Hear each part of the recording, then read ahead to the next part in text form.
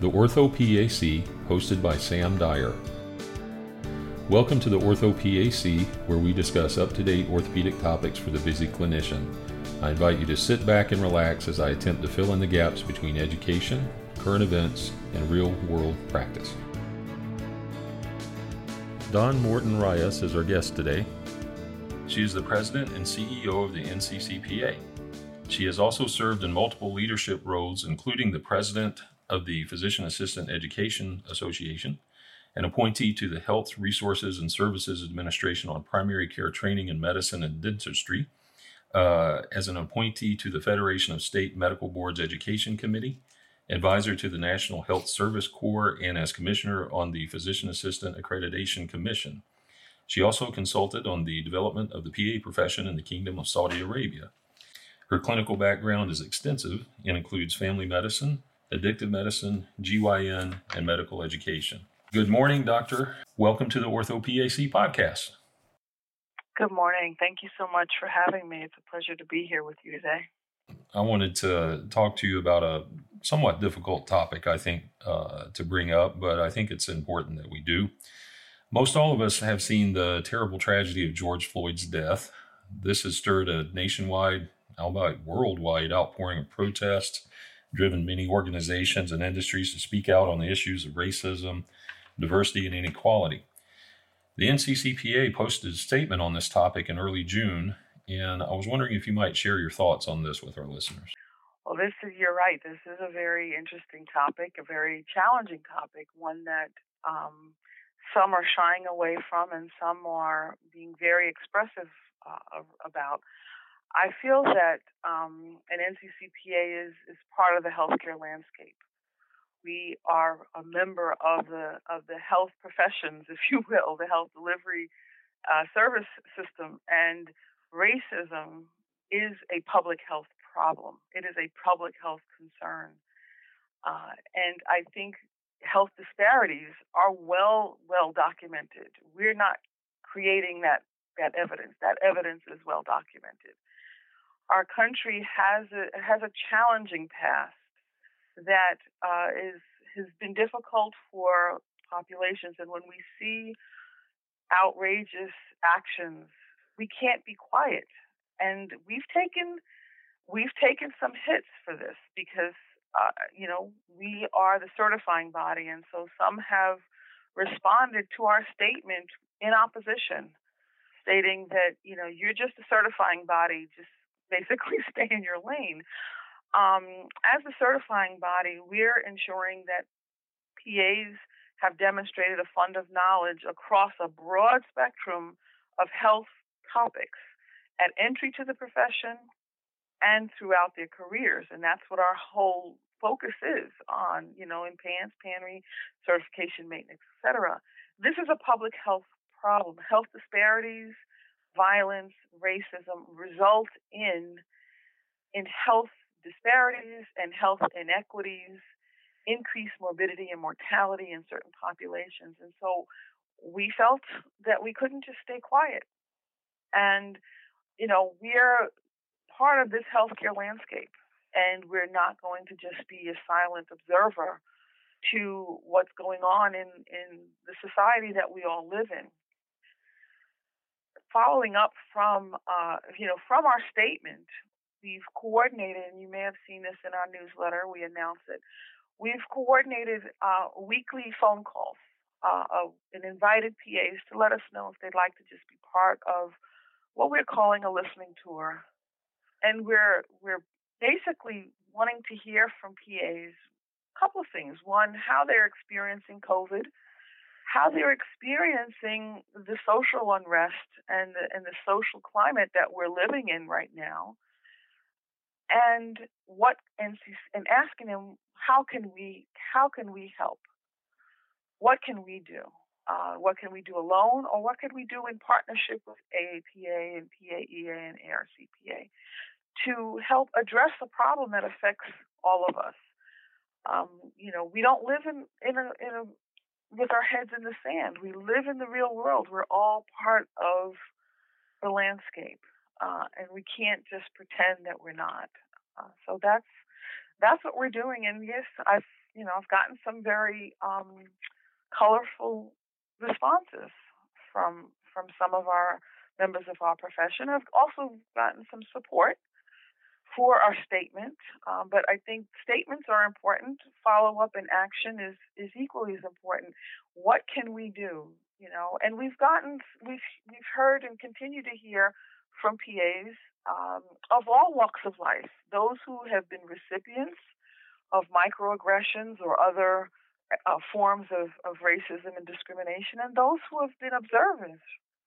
And so these are fruitful conversations, and some themes have emerged, some suggestions for us to partner with other organizations to help increase diversity of the profession, to help support increasing awareness about this profession across, all walks of life, support around scholarships and grants for students from diverse backgrounds. I mean, those are just some of the suggestions that have emerged from these conversations. So it wasn't just a statement just to be part of a bandwagon, but also it's a statement because we believe it's a public health problem, and we follow it up with some action to see, well, what are the next steps? How do we help move the needle forward or in a positive direction after the attention fades and people start talking about something else?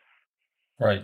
I agree completely. We, as a board of directors, the PAOS posted a position statement on our website, which is available now on the same topics. And one of the promises we made was to explore the topic racism, diversity, and inequality via this podcast, and also offer educational topics at our conferences when we are able to offer our conferences again. You were previously the chair of the Association of PA Programs, Minority Affairs, and project coordinator of the Minority Issues Workshops in the 1990s. Do you have any suggestions to our listeners how PAOS and how our members can promote diversity in healthcare in leadership roles in our organization? Yeah, this is a passion of mine. This is something that I have worked on and continue to work on. And cultural competence is an ongoing skill set that's in development. And so I think the first step for all of us is to know ourselves and know our biases.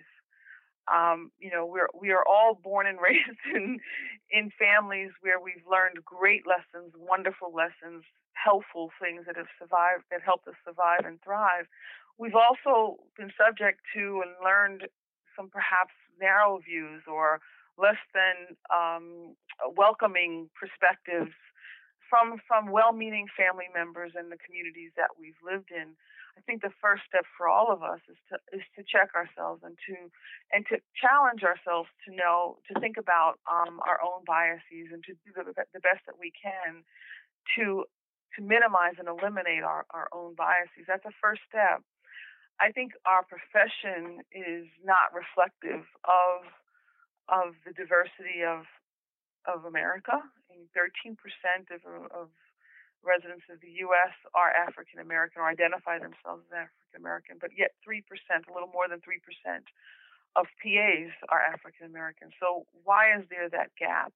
And I think there are lots of reasons. But if each of us recognize that there is a problem, there is an inequity here, that we're all not starting from the same place, and to do what we can where we are.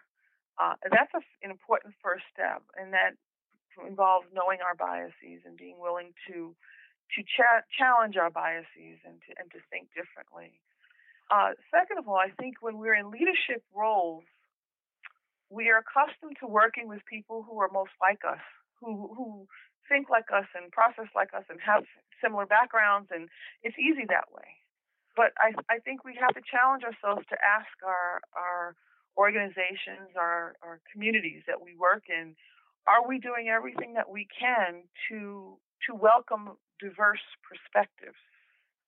Or are we so accustomed to doing things the way we've always done them that we are not welcoming inadvertently, not intending to be unwelcoming, but because of our culture and our patterns of behavior, we tend to exclude others. So I think organizations, and you've described it very, very nicely, that you made a statement, your organization made a statement, and is looking now to say, well, how can we improve our diversity, move the needle forward in having greater involvement and representation of people from all walks of life? That's the first step. And then you look at your policies and procedures to say, well, what in our policies and procedures enhance our recruitment of diverse people or inhibit our recruitment of diverse perspectives? What in our structure helps or hurts? Education is important, is key. We have to continually refresh and replenish our knowledge base. As soon as we think we know it all, we're done. Now we're dangerous. Right. We know this in medicine. We know this in every other aspect of our life. So to have an organization like yours that is clinically specialized and so well respected, to include in your lineup of topics the importance of cultural competence and the skills necessary to check your biases, to treat the patient in front of you, not the patient who they represent in your mind, to have that as part of your lineup of content, CME content, speaks volumes. You know, we each have a platform, and they're different platforms, but if all of us are utilizing our platforms to acknowledge that there is a problem and that we want to help, ameliorate the problem, and that we're willing to take some heat, because there will be some heat, that we're willing to take some heat, but we think it's important, and these are the steps that we're taking. Is it all going to be solved tomorrow? Of course not. But I think you're doing the first best steps, taking those first best steps to help address and improve the situation to the best of our ability. And with each one of us doing that, I think that helps. That sends the message that the profession as a whole values diversity, and we want to continue to improve ourselves individually and collectively so that we can continue to meet the needs of our patients who are increasingly more diverse, and that our profession is increasingly more diverse. That's what it's all about, making a change for the better. And I also hope that we're able to promote more diversity in our leadership throughout not only the PAOS, but our healthcare profession. So I really appreciate you speaking on that. And we will continue to have conversations on this as we move forward. I think this is really important. Thank you for your interest. Keep listening for part 2 of our interview with Dawn Morton-Rias from the NCCPA.